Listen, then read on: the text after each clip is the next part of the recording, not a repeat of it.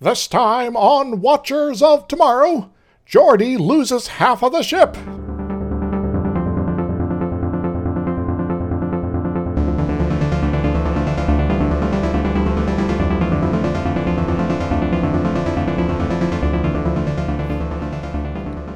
Hello everyone, welcome to Watchers of Tomorrow, the sci-fi review and critique show that destroyed itself with capitalism. My name is Gefwin. I am joined, as always, by my friend and co-host, Dr. Izix. Hi. And we've gotten to what is by no means the best, but my personal favorite episode of season 1. It is pretty great. I'm not going to argue that it's a very good episode. It's got a lot of structural problems. I like it. It goes back to like some of the old Star Treks. It just like they have a clever solution. They've got stupid things where the captain's in danger for no reason. They've got dumb escalating stakes that don't make a lot of sense. Yep. And it's like, all right, so we're going to generally start having things be more worrisome throughout this. And oh no, now more people are at risk for dying. Yeah, it's kind of like if you took an original series plot and gave it better acting and just a touch better budget. Like not much of a better budget, but, a little bit. Yeah, we still have, Planet of, a blanket in the background sort of effect levels of sets here. So, The main sci-fi prop that they have is made out of a, container for pantyhose. We're still at that level of special effects. Exactly. Well, doing, yourself special effects, is still a tried and true method in a lot of areas these days. But, yeah, it kind of shows here. So this episode was written by people who we've talked about a million times before, Maurice Hurley and Robert Lewin. They did a lot of Star Trek stuff. The original story was created by Hans Belmer, who's well known for working on DS9, so Star Trek alums all. Yes.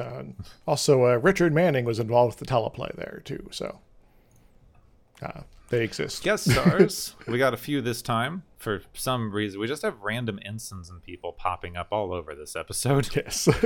Well, we need more junior crew members hanging around because Wesley's not in this one, so, That's true. They have better character arcs in this episode than Wesley does in the entire first 2 seasons. Whoops. And I don't dislike Wesley. They just they really handled the character arcs of these 2 junior officers so much better. Well, they're deemed as unimportant, and thus, people that actually know what they're doing with developing characters and having arcs get to, work on them, as opposed to, Gene Roddenberry. So, I'm going to butcher this name. Vincent Schiavelli? Schiavelli? That sounds more right. That sounds slightly Italian. Yes, he's recognizable. Yeah, he plays the peddler, and a description that I found was that he is the instantly recognizable sad face. Yes. So he's been in tons of stuff, not too much lately, because I believe because he died. Yes, so. Though he was in something called Corpse Killer 25th Anniversary Edition, so, that happens sometimes. Yeah, so, he's been in all sorts of stuff I've never heard of. He's in Mantis. I've heard of that. He was in the X-Files. He was, in Ghost as a subway ghost. So remember when, he's like, I want to talk to another ghost and, learn how to be a ghost properly. And it's like, well, there's this guy I've noticed who seems to be a ghost and is able to, touch things. I will talk to him. He played that ghost. Yeah, Subway Ghost. Yes. He's also in Batman Returns. I don't remember where. He's in Buckaroo Banzai, which we're going to get to at some point. Buffy the Vampire. Highlander the series, which I've never bothered watching. Yeah, I've seen bits and pieces of it. It's okay, I guess. There's people sword fighting. He's definitely been around, and if he's not an actor that you recognize the name of, you will see him and go like, oh yeah, that guy. It's just a recognizable face. They also have Marco Rodriguez playing Captain Rice. He has been a lot of TV side thingies like TJ Hooker, NYPD Blue, The Crow, Seinfeld. Yeah, so, sort of the usual suspects here. Yeah. One of the first ones is who said explicitly Seinfeld, which surprises me given this era of television. Yeah. I mean, Seinfeld's a little later than this, but still, everyone was on it. It ran for a long time. Yeah. He was also in something that some folks might not remember fondly, The Inhumans. That was a thing. Remember that? I try not to. Vito Ruginas? Vito Ruginas plays Chief Engineer Logan, yet another Chief Engineer. We can see why this one didn't stick around. We'll see that later. He's got a long and varied filmography. Some of his best-known stuff was playing a vampire and angel. He was in CSI, House MD, X-Files, ER. Law and Order. Doctor-like people. Yeah. He was also in Grand Theft Auto 5. Oh, cool. Yes. One of the voice dudes. I wonder if he was the one that got tortured. Probably not. Probably just a random voice actor. I don't know. I don't recognize the name of the character. Played Grand Theft Auto 5 in so long. Neither have I. Julia Nixon is playing Ensign Tissot. She began acting while in school in Honolulu with a part in Magnum P.I. She then jumped into movies immediately in Romeo First Blood Part 2. You mean Rambo? Yeah. That one. She finished up in movies in Rambo First Blood Part 2. She also appeared in Sidekicks, which I've never heard of, something called Glitch. And she was in Double Dragon. She was in an episode of Deep Space Nine as well as Babylon 5, where she played Catherine Sakai, who managed to meet the walkers of Sigma 957 before anyone else did. Sure. You have no idea what I'm talking about. Yep, still haven't seen Babylon 5. All of that was gibberish. Yes. Oh, she was also in Sequest. Yeah, Sequest 2032. And finally, we've got George de la Penne, who plays Lieutenant Solus. Originally, he was a pianist and ballet dancer. And, not too many acting roles here, but was in Freddy's Nightmares. Also, Murder, She Wrote. I wonder if they're related somehow. Maybe. I mean, that would be an interesting one. I would see that crossover. Friday the 13th in Cabot Cove. Oh, wait, that's Nightmare on Elm Street. Yeah. Nightmare on Cabot Cove. Oh, my God. It's Halloween. There's just too many horror movie names rattling around recently. Yeah, if we're going to do a big crossover, like, Jason's there, there's some Cenobites as well, and it just gets crazy there. But Jessica's like, I know which one of you murdered who now. I'm sorry, we pull back the curtain. We record far ahead on these things, so for me it's Halloween, and I'm hearing too much about horror movies. For you, it will probably be Christmas. Yeah. Yes. So you'll be confused. Yeah, so you'll be having a nightmare before Christmas instead. Ha. I can see what you did there. Okay. The Enterprise is out to investigate the disappearance of the USS Drake, which vanished trying to investigate the planet Minos, which was a well-known planet during the Urso-something war. They were arms dealers who sold weapons to both sides. Whoops. Hopefully one of those sides didn't decide, maybe you're more trouble than you're worth here and come by with all those weapons, At some point, all intelligent life on the planet up and disappeared. Whoops. Wait a moment. Minos. Minos. Where do I know the name? Minos Corva. What are the defensive plans of Minos Corva, Gapwin? I don't remember that one. We'll run into that one a while later. Minos Corva. The Cardassian Border Wars. Someone has a whole video about it. My God, people are too obsessed with these things. How many lights are there, Gepwin? Okay, where in the world was I? There we go. In this room, I've got 5. Oh, okay. That worked out. So, right, Riker went to the academy with the captain of the Drake, Captain Rice, and they talk about him for a while, but it's not really important except for the fact that he and Riker are old friends. That's the bit we need to know. Yes, Captain Rice exists, and there's a personal connection. Moving on. So soon after they scan the planet and discover that there are no people left alive at all, they get hailed by a people. Well, that's weird. Are you a ghost? They could be a ghost. They look like a ghost that I've seen somewhere before. Maybe. I can't remember when Ghost actually came out, if it was before or after this. Anyway. I think it was after this, actually. So this one is a recording, not a ghost. And he's trying to advertise their weapons technology. So the automated message is still functioning after this many years. Then they're like, oh, I wonder if there's other dangerous things down there. So Riker, Yar, and Data go down to investigate. Yes, and we're not sending Worf here because we don't want him to get beat up. They materialize in what passes for a dense forest. It's several potted plants arranged slightly close together. With some fake rocks, positioned to try to hide that they're in pots. So they find not much. There's some ruins, there's some old display weapons. They spread around and search the area. Hey, I wonder if this display weapon will come in useful later. Probably not. They could have. You could have foreshadowed something. Indeed. Could have been interesting. The ship detects an energy buildup near Riker, and when he goes to investigate, he finds Rice. Oh. Rice is here. Well, that's convenient. So where's your ship? We're going to rescue you and stuff, and, if you're alive, that's probably a good sign, so what's up? No, it's fine. Rice's ship is fine, and he starts asking creepy questions like, hey, what's your ship? What's your complement? What ship are you on? It's big, right? Yeah, it's huge and large, and it's like 12. Also, she's a pretty good ship, Yeah, the USS Lollipop. Yep. It's a good ship. So the rest of the team get there. They're not detecting any life signs, even though Rice, is standing right there. Mm-hmm. So either this is Rice and there's a dampening field, or it's a fake. Yeah. Riker takes the joking a bit too far, and Rice turns into a drone thing that shoots Riker, putting him in a stasis field. Oh, gosh darn it. Yar destroys the thing, but Riker's still trapped in the glowy whatever beam. Well, he seems to be frozen forever, so I guess if we want to get rid of Riker, this is a golden opportunity. Yeah, he's just frozen. You just leave him here.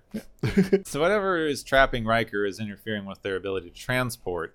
So Picard decides that what he should do is that he and Dr. Crusher should beam down to the planet and leave Geordi in charge. Oh, okay, that makes sense. Wait a moment. Isn't Jana Troy a higher-ranked officer than Geordi at this point?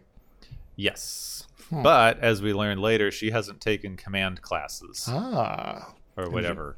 And Geordi... Yeah, Geordi is sporting the red shirt at this point here, so he seems to be command track. All right, so we're good to go. Once they're on the ground, there's nothing to do because the doctor scans is like, well, it's a stasis field. Mm-hmm. Yep. Good. So can I go back on the ship? I seem useless here right now. Data remembers something from the old wars, that there was an intelligence gathering device that used a hologram to question subjects until they started to resist, and then they were put into a stasis field for later collection and interrogation. Data starts using his phaser to find frequencies that could turn the stasis field off when they are attacked by another drone. Picard and Crusher run off into the woods and are separated from the group and then fall into a big hole. Whoops. So good luck with the frequency data. Everyone else seems to be having a bad time. Yar tries to shoot the drone like she did last time, but this one dodges slightly to the side. And we can't change what direction our constant beam of a phaser is going, so, It's not a lightsaber. You can't swing it around. Jeez. It's a gun. You start shooting one direction, and you can't shoot a different direction. That's it. It would create cross-spatial phase tearing or something. It would mess up your V-Sync. I don't know. Which I guess, if you sort of think about the technology of phasers, there might be like an aiming assist that it's actually, trying to make you keep shooting in the direction you were intending to shoot the first time. And, that's just really inconvenient right now, and they don't know how to turn it off. What they don't tell you is that the thing that actually, creates the charged particle beam and gets them all to line up in the same direction is actually an intensely powerful gyroscope. Nice. You can't move it if you wanted to. Oh, jeepers, dang you, angular momentum! So since this thing can move a little bit, she now gets Data to also shoot it. You know, she shoots and then he shoots, and that can't dodge twice. That's just too many times. The drone's a little bit like, oh man, this isn't fair. Teaming up I love on me. how they wrote the escalation in this thing. It's like you have a drone and it gets shot, then it can dodge one time. Yes. Maybe the next time it can dodge 2 times. Dun, dun, Don't know dun. what we're gonna pull out next. Woo, keep you guessing. Yeah, or we have to like keep improving our techniques here, and eventually we're just gonna be not able to. This is gonna be terrible. I also love that I'm getting ahead of myself a little bit. Like, this thing is obviously starting to adapt, but it does mean that the original one, they're just like, just ship out the base unit. It doesn't need to try to dodge enemy fire or evade anything. It's fine. It'll figure it out later. Yeah. Which maybe it's to lure them into a false sense of security, maybe, but yeah, this is kind of a little silly. So meanwhile, back in the hole, Dr. Crusher has a wounded arm. Picard Yes. makes a splint out of some sticks in her jacket. Everyone's communicators are out. They're being blocked probably by the weapon doodah. Data finally finds the correct frequency to let Riker out, and they run off to find the captain. Well, hopefully this won't take too long, because that sawdust that Crusher appears to be buried in now is apparently full of, like, fleas. I'm not joking. Oh no. Yeah. Things they do for this show. Yes. So back on the ship, they have a beat on the entire away team, but just before they can beam them back up, the drone thingy attacks them and the shields have to be up. Oh no! And this week we cannot beam through our shields, so this is a problem. Yeah, and also this thing is draining their shields really fast, whatever it is. Also has some sort of cloaking device, so it disappears after every shot, so it's impossible to attack back. And to make matters worse, the chief engineer, for some reason, decides that now is the time to pull a power play. Yeah, because apparently in the middle of battle is when you got to start trying to make complaints to the the guy in charge that, hey, you don't know what you're doing. You should put me in charge here, man. Blah. Also, let's see what we got here, because we have 2 drone things that look the same. They look very similar. One can't even dodge. Yep. Like, let's not bother installing the evasive maneuver subroutine into this one. The other one is powerful enough to take out a Galaxy class's shields in 3 shots and has a cloaking device. Now, my thinking on that is that the one that's attacking the Enterprise at this point is the one that had actually wiped out the entire civilization previously. Oh, it's just sitting up there. Yes.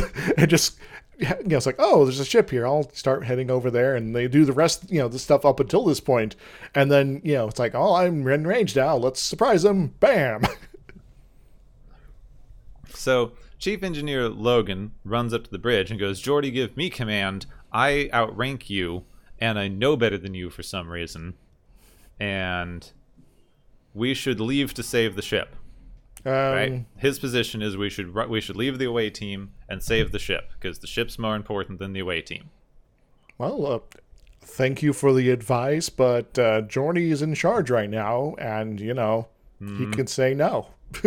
So Geordi yells him down very easily. Geordi's got some good command presence, which I like here. As contrived as some of this is, getting to see Geordi in charge is great. Hi. At the same time, he's trying to do whatever he can to fight back against the drone.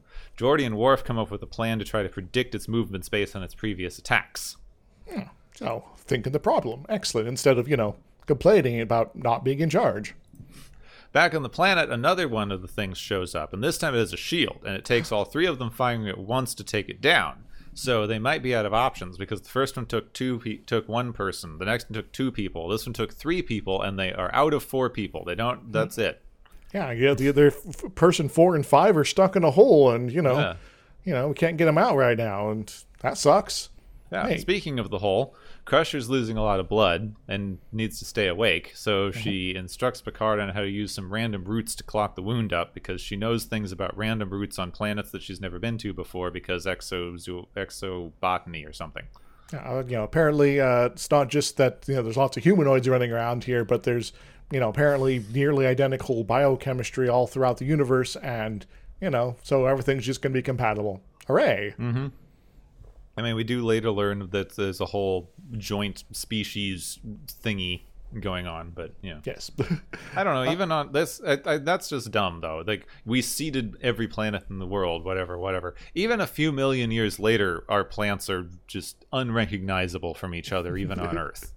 Yeah, that's a whole episode there, and yeah, we could complain about it for probably ages, I suspect. But this convergent, divergent, convergent evolution nonsense is kind of a staple of Star Trek during this era, and it's just really, really terrible. Which I guess one of the things I like about Discovery is okay, so maybe we have this problem inside the galactic barrier, but outside of it, things can be a lot more weird. So let's do that. So back on the ship now, they are ready to try to take out the drone. It doesn't work. Their plan fails. So now Geordi has no other options because they're going to get destroyed, and he decides to leave to save the ship. All right, so Logan, who wanted to leave to save the ship, remember, is now, what are you doing? You're leaving the away team? My God. Oh, Logan, you're just going to say whatever you need to make me look/feel bad. So, maybe you're full of crap and should, go away. So Geordi pulls Logan away and goes like, okay, I want you to take command. Dun, dun, dun. Of the saucer section. Ha-ha, burn. Ha-ha, take that. There's also a kind of unique, lengthy pause there, so it almost sounds like he's giving him full command, but, No, he's just like, these are I need to, fake you out. You've been enough of a dick. Mm-hmm. So I'm just going to fake you out. I'm going to give you this part of the ship and make you go away, quite literally. Don't get all the civilians killed, please. The way everybody's jockeying for command, it's like, this feels like old British Navy rules. Mm-hmm.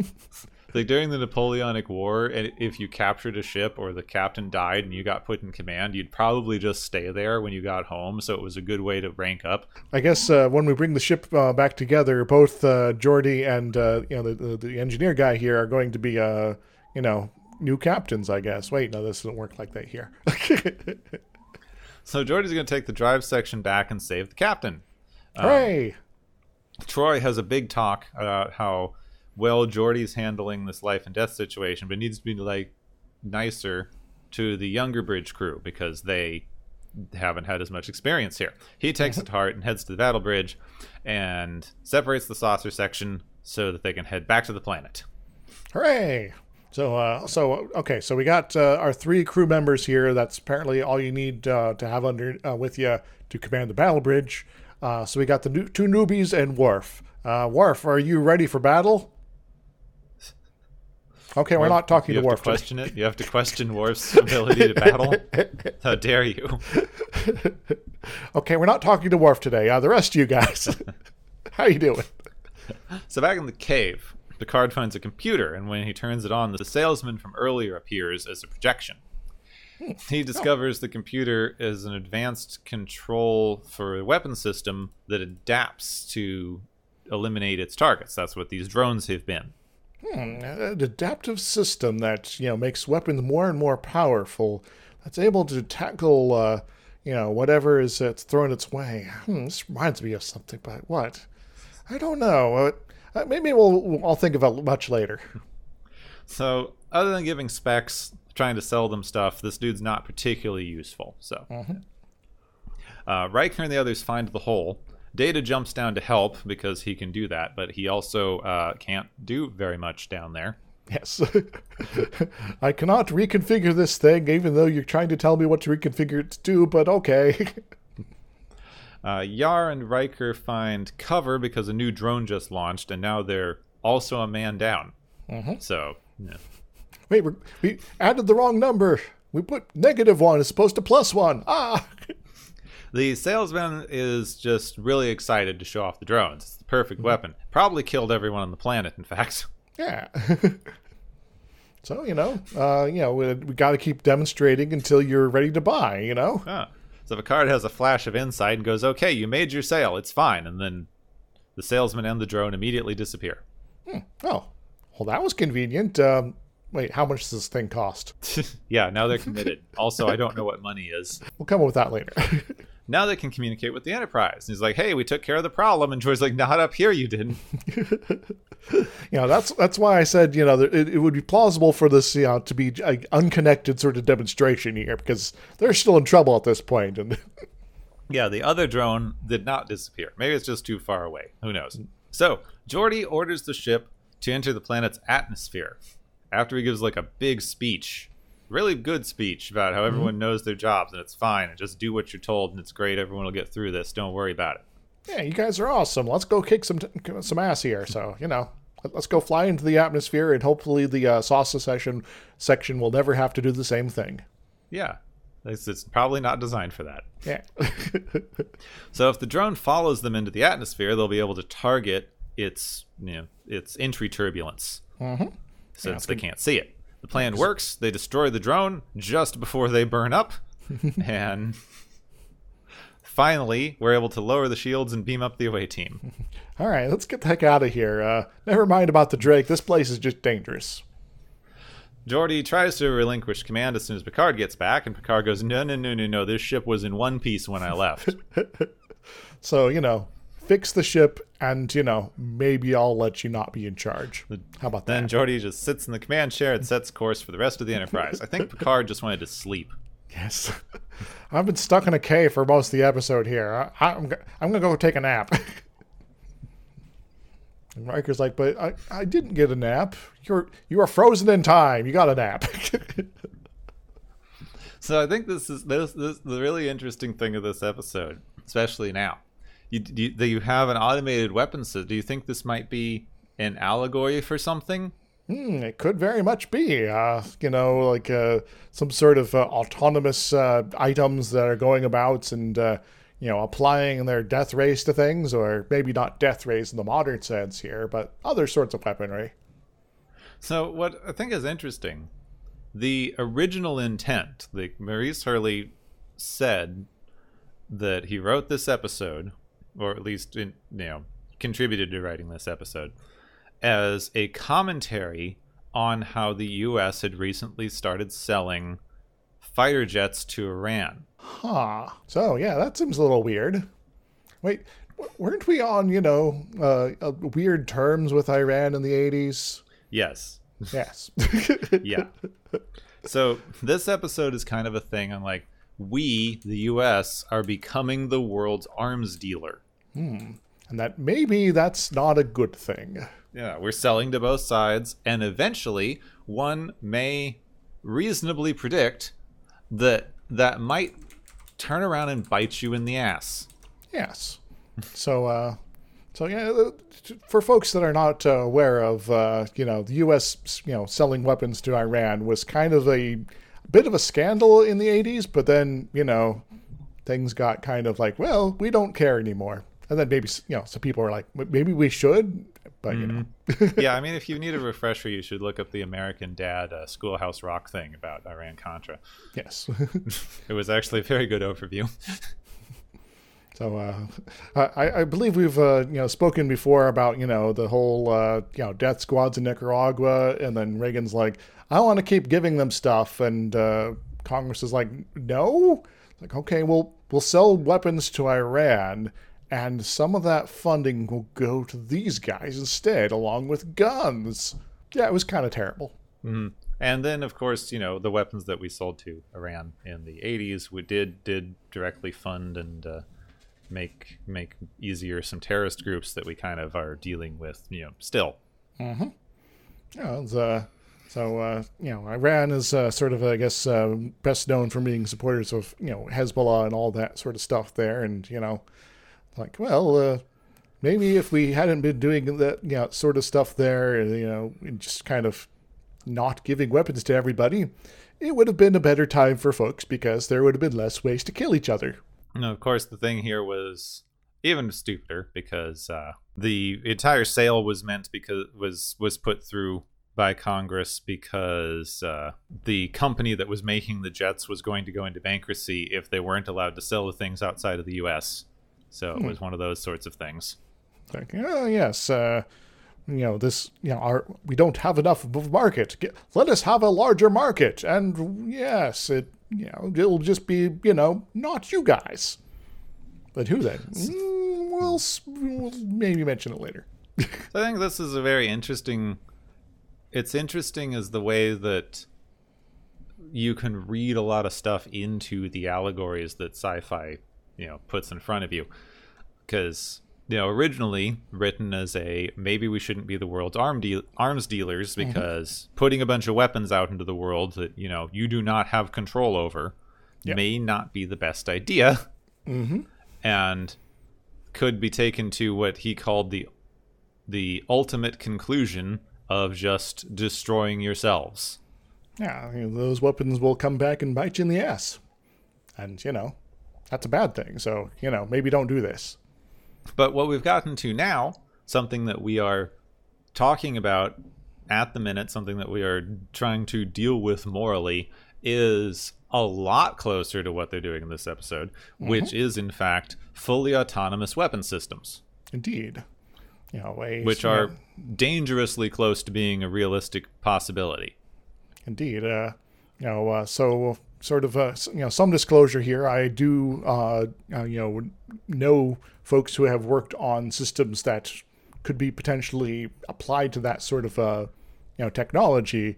The general, consensus among them was, even if we have something that does this sort of thing here in, possibility, we want to still make sure that we have a human at the end of the day behind the controls so that, we're not suddenly just mowing down random groups of people because it decided that, oh, this looks threatening. Yeah. So what we have now, because there's a lot of talk about military drones, they've been something that we've been talking about for the last several years. Current military drone technology is remote control. Yes. It is being directly controlled by a person, like, on the ground. Could be full continents away, but it's still being directly controlled by a member of the U.S. military. Indeed. Usually Air Force, but sometimes other branches. Yeah. The thing that everyone's discussing and talking about would be something that had a autonomous AI, something similar to like a self-driving car, that would be fully capable of making its own decisions on movement, weapons, etc., etc. Indeed. What I do find kind of interesting, thinking about this as an argument, though, it feels like, and I'm not claiming to be an expert, I've never been in the military, I've known a few people who have been, but I'm not claiming to be an expert on these things. But in general, people have this thing of like, oh, well, what if you completely automated the drones and they made their own decisions on what to shoot and what would be the moral implications of that, etc., etc. And there is a lot of questions there. But even people who are flying fighter jets now, even members of the Air Force who are flying actual, manned jet missions, aren't making their own decisions on what to shoot. Indeed. They have to call into base and get explicit permission and orders and all this other stuff and confirm targets and get like 3 different people to agree that they should shoot something before they shoot it. Yes. And yes, we are still making a lot of really horrifying military mistakes there. We're doing a lot of really horrifying things as the U.S. military. And I'm not trying to gloss over or excuse any of that. But it's certainly not the same sort of thing as an automated system. Because even when we have people there on the ground, or in the air in this case, I suppose, they're not even making their own decisions because we have an entire massive chain of command that filters down to them to make those decisions. Indeed. So, I suppose if you're going to be, worried about bad decision-making processes, find the folks in that chain of command and work them over a little bit and to, sort of, I guess, if you want to, place specific blame, that's where to go, given our current structure here. And as I understand it, part of that thing is, in fact, to deal with the moral responsibility of modern weaponry. Because we kind of agree that, yes, the individual officer in charge of this thing, the individual who's flying the plane, manning the big gun, whatever, really shouldn't be in charge of making those decisions, because one person should not be making those kinds of decisions. It's too morally dubious. Indeed. We need a command structure to make those decisions, not only to try to make the decisions in a more informed, better way, which we are massively failing at, and Yes. I'm not going to argue this. But that's the theory. But that individual, whether or not they like hit the button, should not have to be morally culpable for the decision. Yeah, I would agree. I suppose from my own experience, knowing folks that work on quote autonomous systems, that in terms of what folks in sort of the scientific area can do to make this whole process less awful is to design systems that help with provide more information so that they can get a more clear picture of what's going on. And so you can get a sensor package put together that is, able to provide, information about, okay, so we might be seeing these sort of specific, red flags that this is probably some bad guys here. But the system is also picking up these other elements that, this is not actually bad guys. It's some people hanging out on their back porch, just having a party. They're not, a group gearing up to go raid the nearby army base or whatever. And so there's sort of contributions that can be added there, but at the end of the day, no matter how good your sensor system is, there is going to be coming down to the human factor there. That you got to sort of have to have somebody, or hopefully multiple someones sort of looking over this information and making calls on it. Yeah, the only thing that you'd be particularly changing by saying we have this automated system, like they would probably still send back information. They would need a final okay by the higher ups because that's just how our military functions. Yeah, I'm not saying that this should be autonomous, fully at all. In fact, I am fairly against that. But having the research thrust be provide more information so that people can make better decisions, that's a good thing. Well, I think we'd need some research on this thing. I can see two things here. One thing that you're doing is if you make it autonomous and say we have the drone, it's completely autonomous. It's not remote controlled, but it still asks for firing permission and all the things that a real human pilot would have to do. Because, how else would it function in our military? Yeah. So if you have that, the thing that you've done really is kind of remove that sort of last gasp moral decision. Mm-hmm. Because you do have situations. We've had situations like this in not in these smaller level decisions, but in like nuclear launches and things. Where people have gotten bad orders, and the person on the ground who's in charge of launching the thing and ending the world goes, "No, thank you, I'm not going to do that." Yeah, this doesn't smell right to me. I'd like some confirmation from someone who knows what they're doing. Like, it was a bear that broke into the fence and not, enemy incursion. Okay, let's not launch everything and kill everyone. Yeah, which you do have an argument for because, especially something like that, if you made that an autonomous system, we would have launched nukes dozens of times already. Yes. It's a sort of, I forget the exact name for it, but like the one phone line that if it gets cut, Russia launches all its nukes, and it's like, maybe we shouldn't have that. Yeah, maybe we should have two at least. Yeah. It's like, someone could just, run over that with a tractor, and that would be a bad time. Yeah, in a big snowy country, notoriously bad at infrastructure upkeep. Yeah. But the other thing that I would be kind of interested in, and I could see this as an actual argument for autonomous drones, that, with the check-ins and all the things that we have now, because why in the world would you design a weapon system to work different than a human pilot? Mm-hmm. Something that you'd have to look at, and I think you'd have to do actual research on this because the psychology on this is unclear to me. But something that I could see is, even with all of the checks and orders and all the stuff that's supposed to be taking moral responsibility off of the person who's actually controlling the thing, you still have pretty high instances of PTSD and other psychological problems popping up in people Indeed. who are even controlling, drone strikes. And I am just wondering if having that more spread out amongst the command staff that don't have to send it down to the one person who's hitting the actual button, if they all just collectively have to send an OK code to the autonomous thingy and it hits the button, theoretically, whether that would spread out the moral responsibility more to a way where you wouldn't be having quite as much of this sort of PTSD effect on individual soldiers or airmen or whoever's working these things.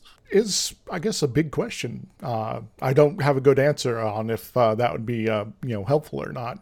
But it is maybe something to look into. A sort of a collective sort of, guilt situation. Yeah, which, you might still, because someone has to send through the final input control. Someone has to have programmed the thing. Someone has to have made this decision somewhere along the line. Mm-hmm.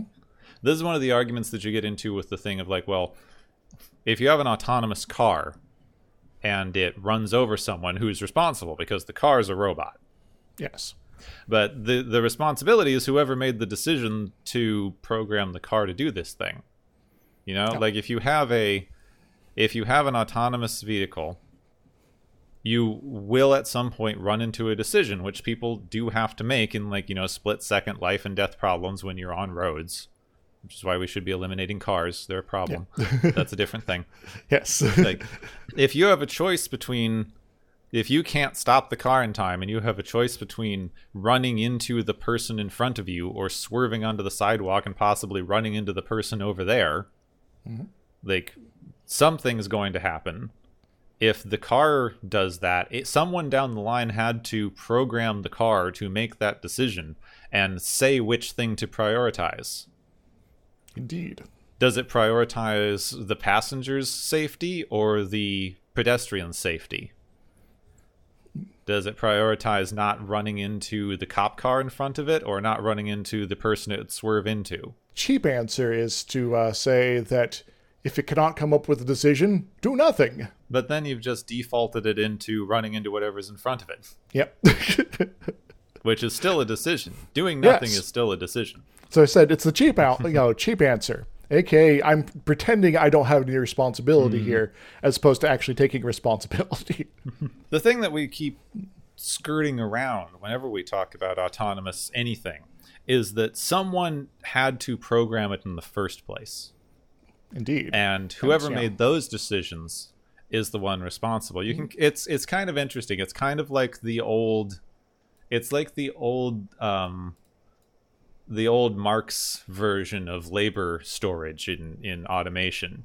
Mm-hmm. It's responsibility storage. Yeah. So if you don't know, Marx had an idea that labor imparts value into the thing that you make, which is the labor theory of value. It's distinct from the price theory of value that we have in our system.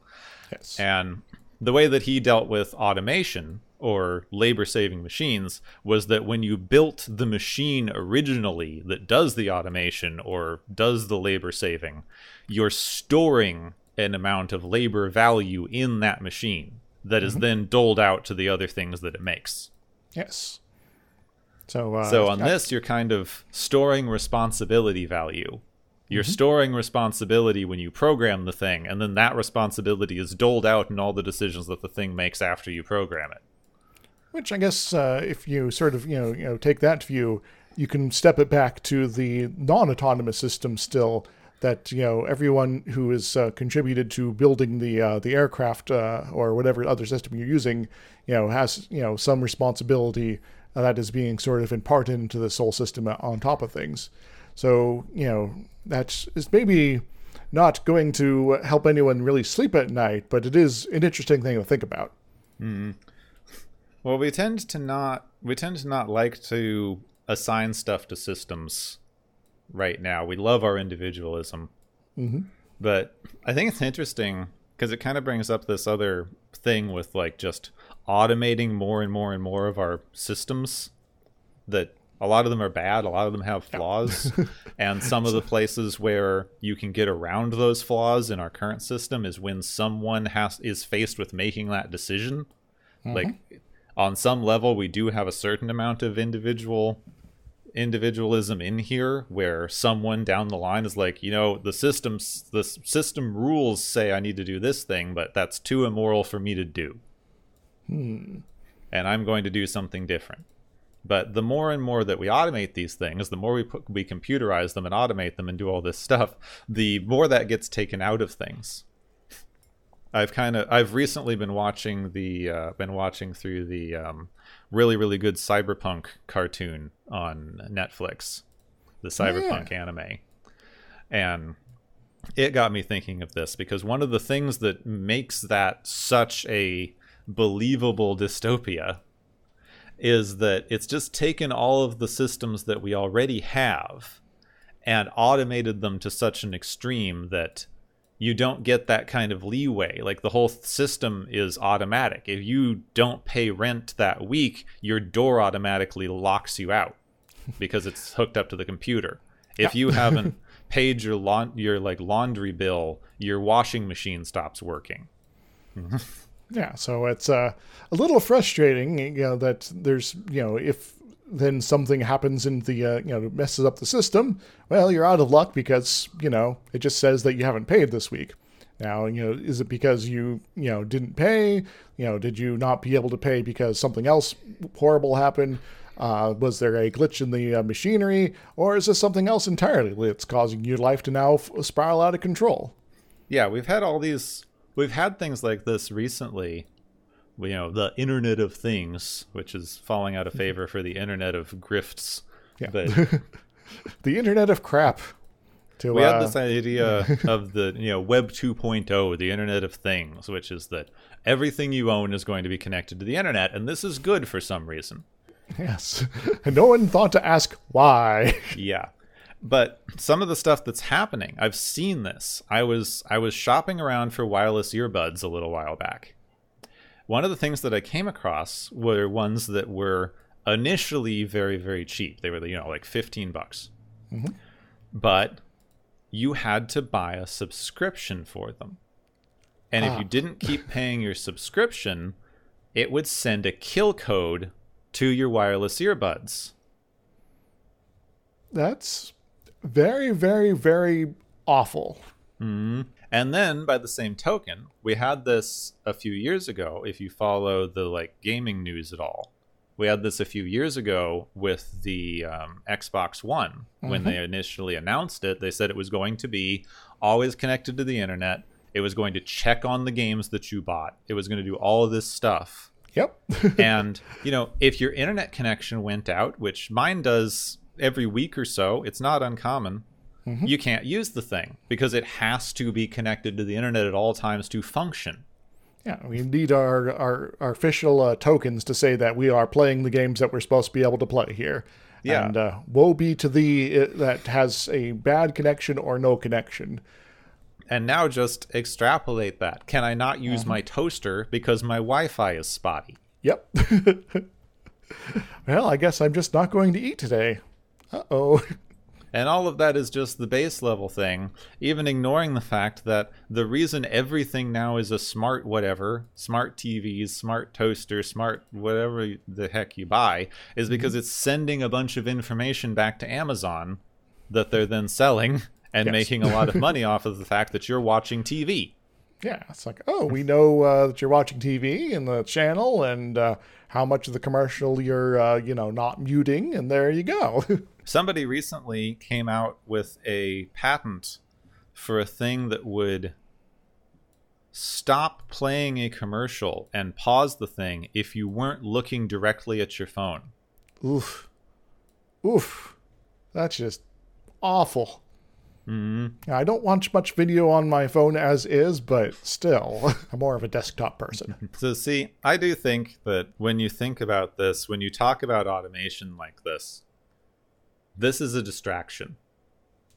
Mm-hmm. You get into these automation arguments that are, automation is going to replace all food service workers, which if it could, it would have by now. Yeah. It's like, yeah, we got maybe a robot delivering some plates at a Denny's, but, we still need to be able to, my my food doesn't seem to be appear to what's actually I ordered. So, maybe I should talk to like a human. Though horrifyingly, I did hear a news report recently, a glowing news report, because this was on one of these shows that's talking about how great innovation is, about how they're outsourcing cashiers. Like, you go to the supermarket and you get a video screen where someone in India talks you through your transaction. Can I not go to those stores then, please? Yeah. Yeah. Yeah, as is, I don't I don't use the self checkout very much because, one, I tend to like go grocery shopping for a week or more, and two, it is kind of nice to actually get some help handling all the stuff. Yeah. So also, as someone pointed out, like, all of a sudden you go to the store and one day the store decided that something that used to be somebody else's job that they paid someone to do is now your job. Like, can I get all this for cheaper now because of this? No. Well, bye. I'm gonna try to find a place that still has humans. But like, I think that talking about the automation is going to lose everyone their jobs, like, that's something that we need to deal with on a more massive structural level. Yes. Or the automation is going to create Terminator-style death robots. It's a distraction from all of the stuff that automation is already doing, which is making you pay subscriptions for everything in the world. Yeah. We're trying to automate the way that our justice system works with mandatory minimums and taking decisions out of judges' hands and all that sort of thing, to fully automate it in a way that takes all the humanity out of something that's supposed to be dealing with humanity. Yeah, it's like, but this person that I don't have any information on didn't get enough punishment for something that I only just heard about them having done. I'm going to demand more punishments for people and minimums of it too. Yeah. We're making it so you can't use your toaster if it's not connected to the internet. Actually, I saw this. Not a toaster. They sell these all-in-one cooking devices. Look dangerous as heck. Sometimes the lids pop open and burn people. They are horrible things.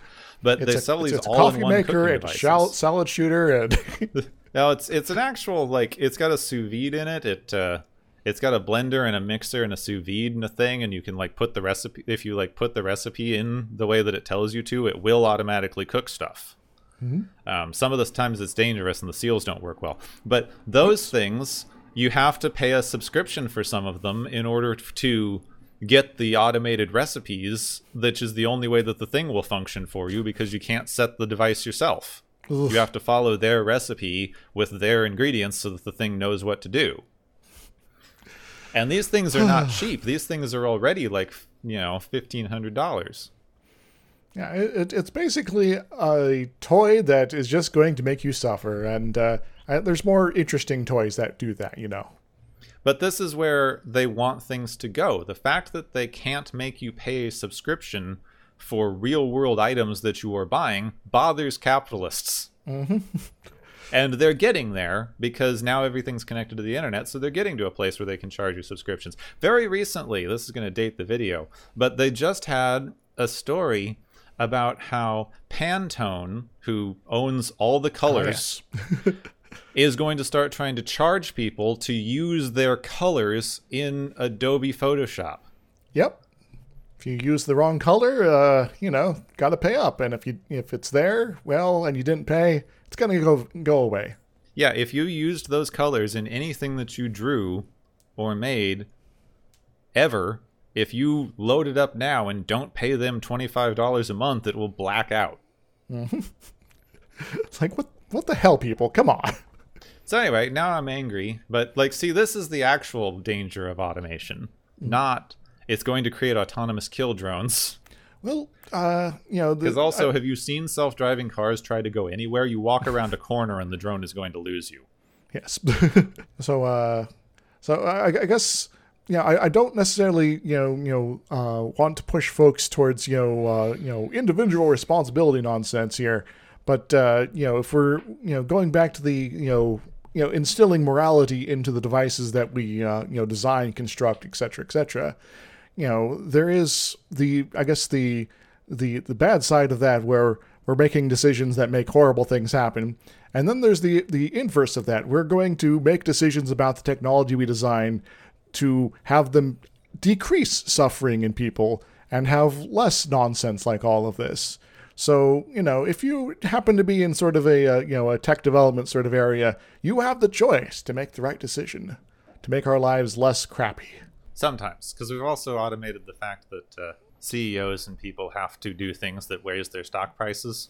Ah, dang it.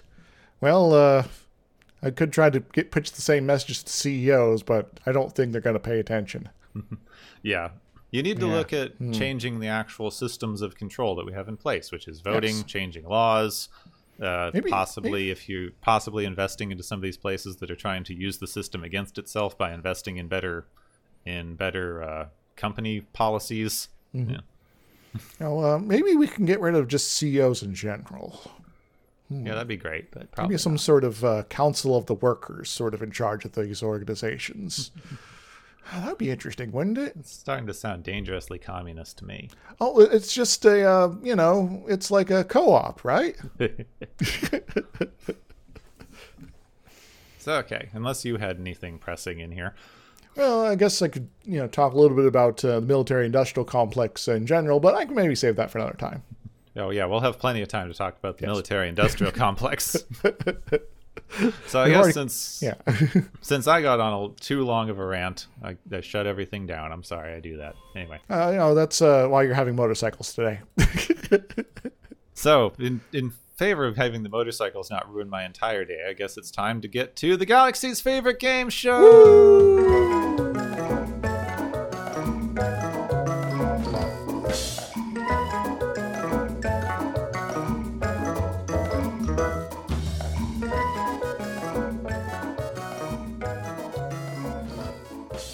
Hey everybody, welcome back to the Galaxy's favorite game show. I hope you're all looking beautiful today, because I think you are. Anywho, the various contestants have been racking up all sorts of points here, and we got a few to hand out before the drones get us, so, let's see how this rolls. The first one is the Gunshots by Computer prize, which goes to the Peddler, because he will bring you peace through superior firepower via computer, because he is one. Yes. Anyway, what does the Peddler win, Gapwin? The Peddler gets like a virtual teddy bear or something because he's so sad, and I can imagine that's wwhy he wants to destroy everything. That might help, yes. Computer depression. Yeah, he does smile a couple times in there, but, it's the smile of a salesman.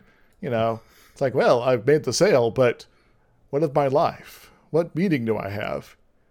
Is there anything really worth it out there? Anyway, going to the next prize is the Carbonite Man, which goes to Riker for being frozen in place for a while. Thankfully, no bounty hunters were by today to pick him up. What does Riker win, Gepwin? Riker wins a thermal detonator because it's the only way to get out of these things, apparently. You just have to threaten everyone with a grenade. Maybe that could have turned the drones off. We're going to grenade your mainframe computer guy. What do you think about that? He just keeps giving me the advertisement. Anyway, the final one is the Berserker Buttons prize, which goes to Chief Engineer Logan for having a massive problem with not being in command for some reason. Or is he just worried about being replaced like the last dozen Chief Engineers unless he makes a big splash? Things to think about. Well, what does he win, Gapwin? Yeah. Chief Engineer Logan gets transferred to a starbase, which apparently is very boring for everyone. I've heard this is a bad thing in several shows, so you shouldn't try to power play. And yeah, you're probably right. This is why they keep running through engineers. Well, maybe there's only certain star bases that are horrible and bad postings. Maybe one of those places with like one of those bad roles in charge or something like that. Anyway, that's all we got for today. I hope you've been enjoying our little game show here today, folks. Go ahead and take us away, Gepwin, before because I think they're trying to shoot through the doorway here. I should probably go deal with that. Yes, thank you everyone for joining us. And these things are always clunky because we don't automate them. So, be thankful for that. All right, thank you for joining us, and this has been the weird thing that we call the Galaxy's favorite game show!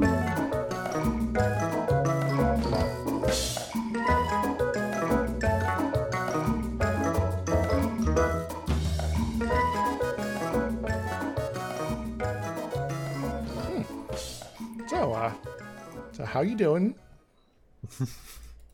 Good. Yep. Yeah. Are you feeling all right? So far. Well, that's good. Have you been taking your medications? Yeah, it's the only way to hold off the plague. Yeah. It's too real. Yeah. Yeah, this next episode's kind of weird given, the last few years. Yeah, it's a weird one on the plague front. I mean, it's one of the ones that people talk about. It was made fun of recently in Lower Decks. They do this. So next time we have symbiosis, which doesn't tell you a lot about what's going on from the name. Yeah, so maybe there's two things and they're like working together for mutual benefit, maybe? Yeah. This is the one that like everyone criticizes this one, but it's very difficult to remember the plot offhand. Yeah. This is the one where you have one planet that is giving the other planet drugs for a plague, and the one planet's really rich and the other one is like workers, and they're providing all of the like industrial stuff for the other planet. Yep. And so this is a thing that's happening, and they apparently only have one ship that does all the shipments. Yeah, because they never worked out how to repair their ships because they're in too capitalist of a thing. Yes. It's like, we forgot to hire engineers. Drat. So yeah, I mean, it's not a lot to talk about. This is one of those weird ones. There's some Prime Directive malarkey going on that you kind of have to. I don't know. We'll figure out whether it makes any sense next time. Well, I'd say that at the end of the day, Picard kind of just throwing up his hands and being all like, "I'm done with this." It's probably the right answer. Yes. That's true. Sometimes the best decision is no decision at all. Yep. I'm out. So yeah, I mean, symbiosis. Though, I will say he uses the Prime Directive both directions. Like, people are like, "Oh, it's a weird Prime Directive decision." It's like, I mean, he kind of just did the like, "Nope, I'm going to follow the actual letter of the law on this one and watch it work out." Yep. Picard's like flexible like that, and I guess we can maybe make a chart at some point about, on what level, which direction he and the other captains, go with the Prime Directive. But, at the very least, though, he's not condemning an entire population, entire species to death because of some, questionable thinking. Anyway, yep. I'm looking at you, Phlox. Anyway. It's all right. Yeah, next time we're going to talk about Prime Directive stuff. Picard, drugs. It's going to be a fun time. There might be some capitalism, too. Yeah, probably. Yeah. So, next time we got symbiosis. Next time on Watchers of Tomorrow, Captain Freeman will drop by later.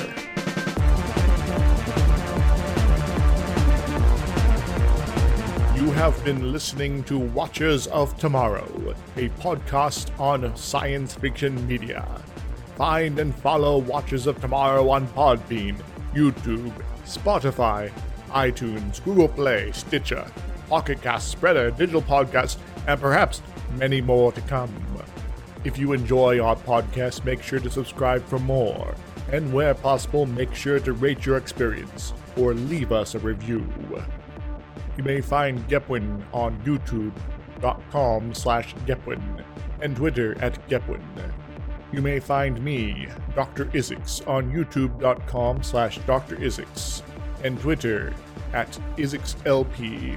Music is Waveform and Maury's Principle, both by DRKRN.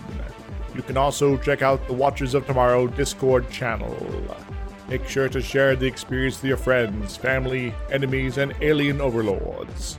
If you feel you are suffering from transporter syndrome, please be aware that the next time you step off the transporter, that you, that is now, no longer exists.